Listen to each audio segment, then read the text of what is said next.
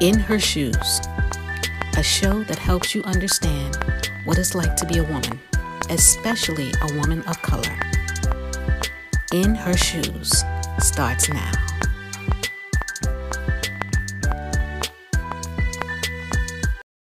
Hello, I'm Dr. Linda. Welcome to In Her Shoes, where we provide education, inspiration, and strategies for women who want to expand their knowledge and their reach and get to the next level in the workplace and in life.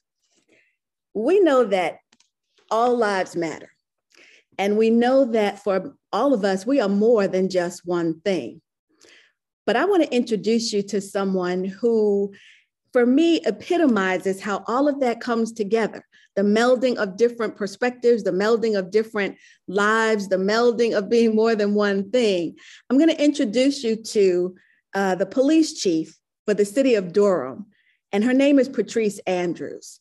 Patrice Andrews rejoined the Durham Police Department on November 1st in 2021 as the chief of police. She previously served as the chief of police for the Morrisville Police Department from June of 2016 until October of 2021. Prior to being appointed as the chief of police in the town of Morrisville, Andrews was the commander of the Criminal Investigations Division with the Durham Police Department. During her 24-year law enforcement career, Andrews has held positions in Uniform Patrol, Criminal Investigation, Special Operations Division, Warrant Squad, Office of the Chief of Police, and the High Enforcement Abatement Team. Andrews graduated cum laude with a BS in Criminal Justice from North Carolina Central University. In addition, she is a graduate of the 263rd session of the FBI National Academy in Quantico, Virginia, as well as a graduate of the West Point Leadership Academy. In June 2018, Andrews was reappointed to the Governor's Crime Commission and is member of the Special Committee on School Violence, as well as chair of the Crime Victim Services Committee. So, after all of that, you have got to recognize that this is a bad woman we're about to speak to right now. Welcome, Chief Patrice Andrews. Thank you so much, Dr. Linda. I really appreciate it. It was all that me. I tell you, that's you don't realize how much is until you put it on paper. But now, my you goodness. Should be tired. No, you should be exhausted. That explains it. Then that explains it. I'm going to make another statement about the duality and the intersections of who we are, because if I were to just read that, I would get a certain impression of someone who is very strong, very tough, very determined, someone who perseveres, all of those qualities. And that's you. But at the same time, having the opportunity to look at you, you are such a beautiful Black woman. You've got softness and femininity in your face. And it's like, how do those two things come together? And so again, we are more than just one thing. You might look all soft and pretty, but I would not want to meet you on the wrong side of the law, not with all of the stuff that's going on in your background. Well, thank you. Thank you. Like, as my grandmother would always say, apparently this has become a new thing now, Vaseline. But let me tell you something. My grandmother used to say, you better put some Vaseline on your skin and keep yourself looking good, Everything old gets new again, because I remember originally I'm from Brooklyn, New York. And so the winters in New York City are awfully cold. And Vaseline was your best source of defense going out in that cold weather. Forget all those pretty lotions that smell good. You put some Vaseline on your face and your hands before you went out to meet Jack Frost. Ooh, that is right. It'll slide right off of you. Good. Well, let me get to what it is that I invited you here for today. I'd like to find out first and foremost, what made you decide to go into law enforcement? Well, I will tell you, I'm going to give you the Cliff Notes version. So I never wanted to be a police officer. That was not even on my radar. When I graduated from high school in 1991, I actually went to Hampton University for a short period of time because I actually wanted to be a marine biologist. And I love the ocean, conservation, all that stuff. That's my thing. Well, apparently you had to be really good at biology and all of that stuff. I was not. And I was really homesick because that was the first time I had ever really been away from home. And I called my dad, my parents, and I said, I really want to come home. So they said, well, come on home. And I transferred to North Carolina Central University in the 90s. And that's where I just kind of just lost my mind, as folks would say. I fell in love and life happened. And North Carolina Central University, I did poorly in school. Poorly is maybe giving me too much credit. I was expelled because I did not go to class. And ended up, life happened. I had children. Well, I had my first child very early on, before I even knew what it was like to be an adult. And I realized too that this was not, I wanted more, because at that point in time I was working job to job to job. I was on government assistance, food stamps, Section 8, government programming. And I wanted more stability, because one thing I was not going to do was go back home. Yeah. And, I just didn't want to carry that with me home. I've always wanted to make my parents very, very proud of me. And I just didn't want to go home. And it was not. And so one day I was at the veterinary hospital where I worked as a receptionist, and I opened the newspaper and the Durham Police Department was hiring. And I realized that this was my opportunity. Didn't know what I was going to have to do. Had never, police officer, no, nothing from nothing. But I knew one thing. I said, girl, you have insurance benefits. You're going to be making a whopping $23,472 or $72. I was going to be rich. And, I had this, it just had what I needed at the time. What I didn't realize is that I always reflect on is that even at that moment, at that time, my steps were ordered. And, I always tell my daughter, what you're doing right now might not have been what you set out to do. But this is, your steps are ordered. This is where you were meant to be. And so I think in that moment, at that time, that was the beginning of my journey. And I quickly fell in love with law enforcement. And, the ups and the downs, everything. And this was law enforcement during a time where there weren't many women, and there certainly weren't many Black women. That's right. And, but what I knew very early on was that I wanted to make a difference, in both policies, procedures, things, the way we did things, how we treated people. And the only way to do that would be to apply for promotion in advance. And so that's what I ended up doing. I worked really hard. Often lost a lot of time with my first child. I went on to have my second child in 2005, but I lost a lot during that time, but I also learned a lot and a lot of sacrifices. And so that's what put me in the profession. But really it's God having that pathway already lined out for me is what has kept me here.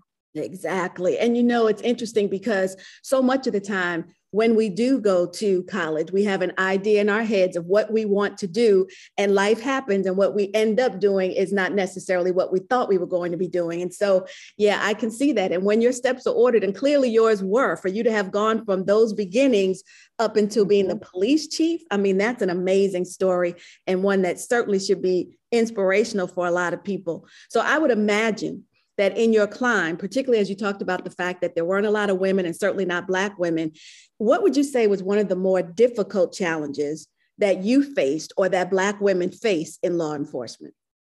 Well, so I will tell you, then it was really figuring out who I was in this male-dominated profession, because then, to really fit in, you had to be one of the guys, right? You had to be willing to put up with a certain amount of overt, in your face sexual harassment. And, you kind of grin and bear it, right? Because you couldn't really speak out because you just didn't have the support. and women that I looked to that looked like me, were in other agencies. And it was very hard to make that connection with them. And so that for me was the most difficult thing. And then at some point, and I don't know what happened that made me just kind of do an about face almost, but I realized that it was not working for me. Trying to fit in with those that didn't look like me, certainly weren't my gender, didn't have the same struggles as me, wasn't going to work. And I realized that in order for me to move forward in a productive and not self-destructive manner, I really had to be my genuine self. Yeah. And that was hard. Yeah.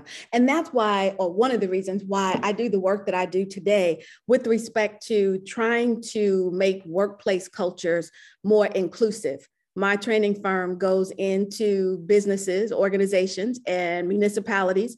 And what we attempt to do is raise the level of awareness so that people see the discrimination, the inequities, the microaggressions that take place. Because as you're telling your story, I think about in my early career, how I would go in. And sometimes I'm going into, like, say, a power plant where on the outside, it's labeled that the EEOC has found it to be a hostile work environment. So here I come, this little Black chick from Brooklyn, to tell you guys how to be more inclusive. And some of the things that I had to endure, I would literally, at the end of my training, get in my car and cry all the way back to my hotel room. I had to be strong in the room. I wasn't going to let them break me. But at some point, you have to stop and release that. And what I really find interesting is that regardless of the industry that you're in, today's Black woman still faces so much of that, where we summon up the strength we need in the moment. But what we have to remember to do is release it. It's okay to cry. Yes. It's okay to go in your closet and scream. It's okay to pound on the table. Do what you need to. Just don't harm yourself or anyone else, but let that out or it will kill you. It will really kill you. Yeah, the first time I had to come to grips with something like that. Okay, so when I was growing up, I went to private schools. I was fortunate enough to be able to go to private schools after there was an education strike in New York City. And then my parents took me out of public school, put me in private school. When I graduated from high school, I skipped the 12th grade. I was 16 years old, and I had been accepted to Smith College in Northampton, Massachusetts. So I turned 17 the summer before I got there, but I'm this little naive 17-year-old. Even though I grew up in Brooklyn, I had a sheltered life growing up, middle class in a nice neighborhood. And I'm the youngest. I was pretty sheltered. So I get to Smith, and there was a 2-week class for students of color, incoming freshmen, who were coming, from inner city. It was sort of an adjustment. It was called Bridge because it was just that, the bridge between where you were coming from and now this Ivy League institution. And it was run by students of color. So there was a question that was asked of me at 17 that still resonates with me today. And the question was to the effect of, which do you identify with more, being Black or being female? Now, how many people ever have to dissect themselves like that? I tell this story a lot because it's so powerful for me. Most people don't have to dissect themselves, but we do. And it was the first time I was ever really faced with that. And I had to decide which one do I resonate with more? Am I more Black than female, or am I more female and Black? Because many of the programs and things set aside for Blacks have a male orientation. And the things set aside for women have a white orientation. So here again, that intersectionality that I opened with. As a Black woman, you're stuck in the middle without really having any resources for yourself. So now I even lay on top of that for you, the Black and the blue. Part of your life is in Black Lives Matter. But as a police chief, you've got to balance with the Blue Lives Matter. So how do you do that? How do you balance the Black and the blue? Oh, that is it's tough. It's tough because when you first of all, you are a Black person that's a woman, and you're putting on this uniform that has long been known for its oppressive history. Yes. For especially here in the South, particularly right? for Blacks and women. Right. Yeah. For Blacks and women. And so it's almost something that you, I mean, sometimes I wonder, what was I thinking? Why would I want to be a part of something so ugly and with a history that wasn't too long ago of, just the water cannons and the dogs and the Yeah. images that we see, but also too now still carrying forward, to what we see on our television screens today. Yes. There was a time where I struggled with that. But what I had to do was say, as a Black woman, it is my responsibility to bring forward and wear this uniform and bring forward my experiences to help better the profession. Yeah. Because what I found is that sometimes people will rely on stories of how other people are treated from people that look like them. So, we'll develop our own kind of narrative. So if a white person is talking to another white person about a Black person's experience, but the Black person is not a part of the conversation, then how are you even going to get full context? Right. Right. So for me, it's, when we talk about law enforcement and how officers interact with all members of their community, but really specifically people of color, how can you have that conversation without having the representation?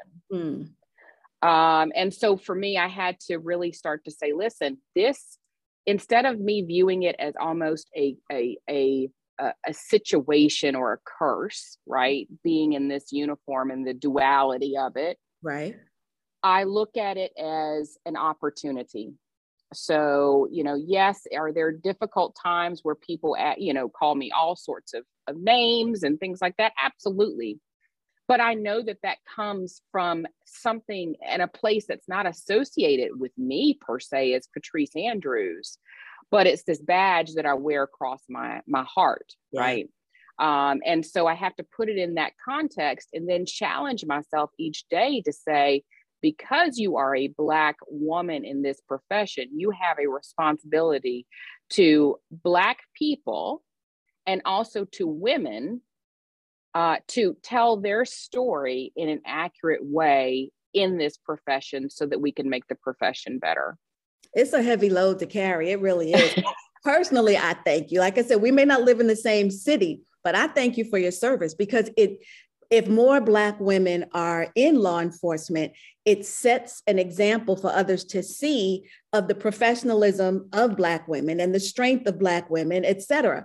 It also gives hope to those of us who are civilians that there are people in there getting involved in policies and practices that may help make our lives better and help us to elevate to the next level. So thank you for doing that. What advice do you have for Black women who, well, first let's start with Black women who find themselves possibly being harassed or abused by police officers? What should a woman do? There are some things I remember. I'm the mother of 2 sons, and through marriage, I have a daughter. But in terms of raising my sons, we would have to tell them what to do when you're pulled over, because the likelihood was pretty high, particularly raising them in the South. It was pretty high. You might get pulled over. Here's what you do. So there's certain things we need to instill in people. But I think sometimes emotions get caught up, and certainly the clips that we see on social media and the news, et cetera. If you find yourself as a Black woman in a position like that, and you feel like the police are being unfair or they're being abusive, what advice would you give to women to conduct themselves and come out of that situation alive? Well, what I'll say is that what we are finding is that women are also likely to be the victims of police brutality and violence at the hands of police officers. I mean, we've seen that. I mean, obviously the story and the tragedy of Breonna Taylor. Yeah. But she is only just but one representation of so many more. And I think it's important that we the same talk that we are giving our young men, that we also give it to our young women. And one is that you are never going to, and I put these in quotes, say win an encounter. Yeah. So if a law enforcement officer has you at a traffic stop or has you detained, you're not, that law enforcement officer has you under his or her control. Yeah. And so anything that you do or say at that point can only either make things worse or, it could de-escalate a situation. If you find yourself in that situation, it's important that it's reported. So once you are out of it, it's important that it's reported. I always tell people, listen, if you want to file a complaint, but don't really know what's the best way to go about, or just don't trust necessarily filing it directly with, a professional standards division, email the chief directly. Okay. File the complaint with the chief of police directly. And that would start the process. Also advocate for yourself. Yeah. There's this, what is the saying? The squeaky wheel it always gets the oil, right? Advocate for yourself. Just as we always say, we have to advocate for ourselves in healthcare and for what's best for our children in education. We also have to advocate for ourselves out here in these criminal justice streets. Right. Because it's important that we are not forgotten. And I think all too often, we sometimes become a number and we are forgotten. So it's important to continue to advocate, for ourselves. Yeah. And I like what you said about, even though we have to put it in the quotation marks, you're not going to win. That police officer has authority and control at that point in time. So the best thing to do is give in, yield to the authority and control. And if you need to take some action afterwards, by filing the complaint or whatever, do so. But you're right. There are some situations that we do see on the news where had the person responded differently to the police officer, they might be alive today. And so regardless of whether or not you feel you're being pulled over justifiably or unjustifiably, there are sometimes situations where their actions caused a reaction in that police officer, because we do have to remember that, police officers are human too. And when you think about it, if that officer is a member of your family, your biggest concern is you want to make sure your family member comes home safe at the end of the day too. So now there are these struggles of power, and there's no way as civilians we can win. But I certainly would love for everyone who ever feels as if they are mistreated in any way, not just by police officers, but any place of employment. If you're where you work, or if you go into a bank or a supermarket or anywhere, if you feel like someone is treating you inappropriately, it's something that should always be reported. So yeah, it's important to report it, because I will tell you, you never know which report is the one that gets that officer removed from the job, because you don't know if you're one of one complaint or you're one of 15 or 20. That's right. Right. And I think it's, it's critically important that, we can't always, as chiefs, we can't always see what every officer is doing. Because the expectation that I have for my officers, and any chief has for their officers, is that we will operate with the utmost of professionalism, that we are the ones that are in control of that situation, and therefore we should be able to control in a professional way. But if we are acting as anything other than that, then certainly, that needs to be addressed. And, because you just don't know that if your complaint brought forward is the first one or the 15th one. That's right. That one it needs to be just the one to tip the scales. Correct. To make somebody do something. Exactly. Correct. How large is your police force? About how many officers do you have? So we have 637 officers. Okay. 637 total. 125 of those are our non-sworn staff. So they are, our staff that are not sworn as law enforcement officers, but they held critically important support roles within the agency. Okay, that's a lot of people to be responsible for. There's a lot of weight on your shoulders. Excellent. Yeah. Well, the conversation always goes fast. It never feels like enough time to me. But as we wrap up, there are really two things that I'd like to know. I'd like to know what advice you have for women who are considering a career in law enforcement, because as we said earlier, representation matters. And the more women we get in law enforcement positions, the better.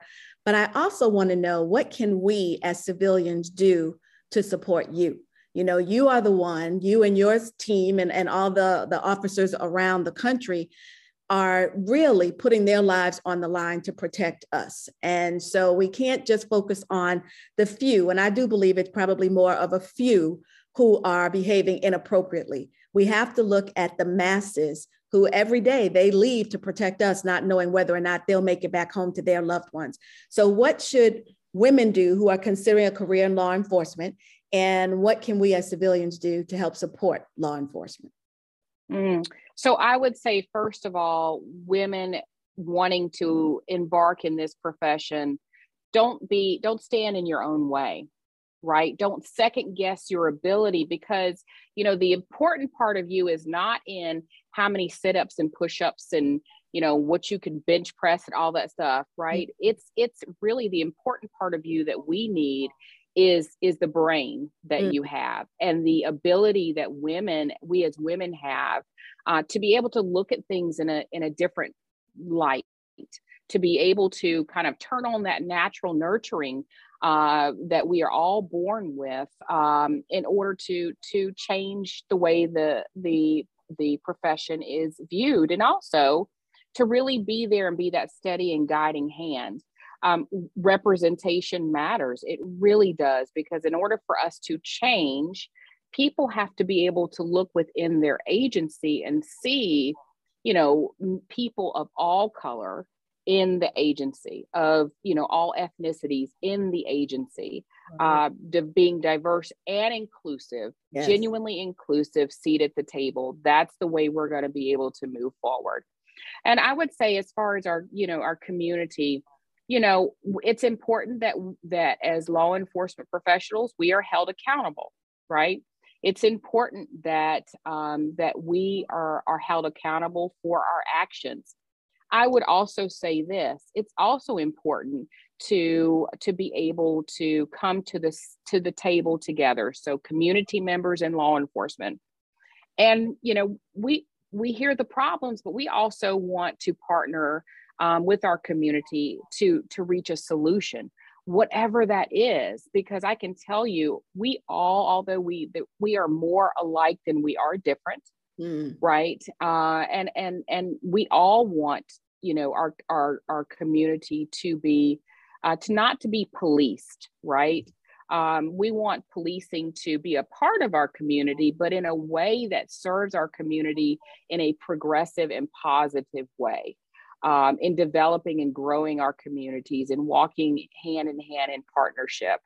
And so that's just going to take that equal, desire to be a part of the solution, and not, continually let's be a part of the solution together. And I think that's what's so important. Great. Thank you so much. So, Durham Police Chief Patrice Andrews, thank you so much for spending time with me today. It was a pleasure speaking to you and hearing about your story, letting us walk in your shoes for a little while. And I thank you so much. And to all of you who are listening, thank you so much for tuning in, and we'll see you next time.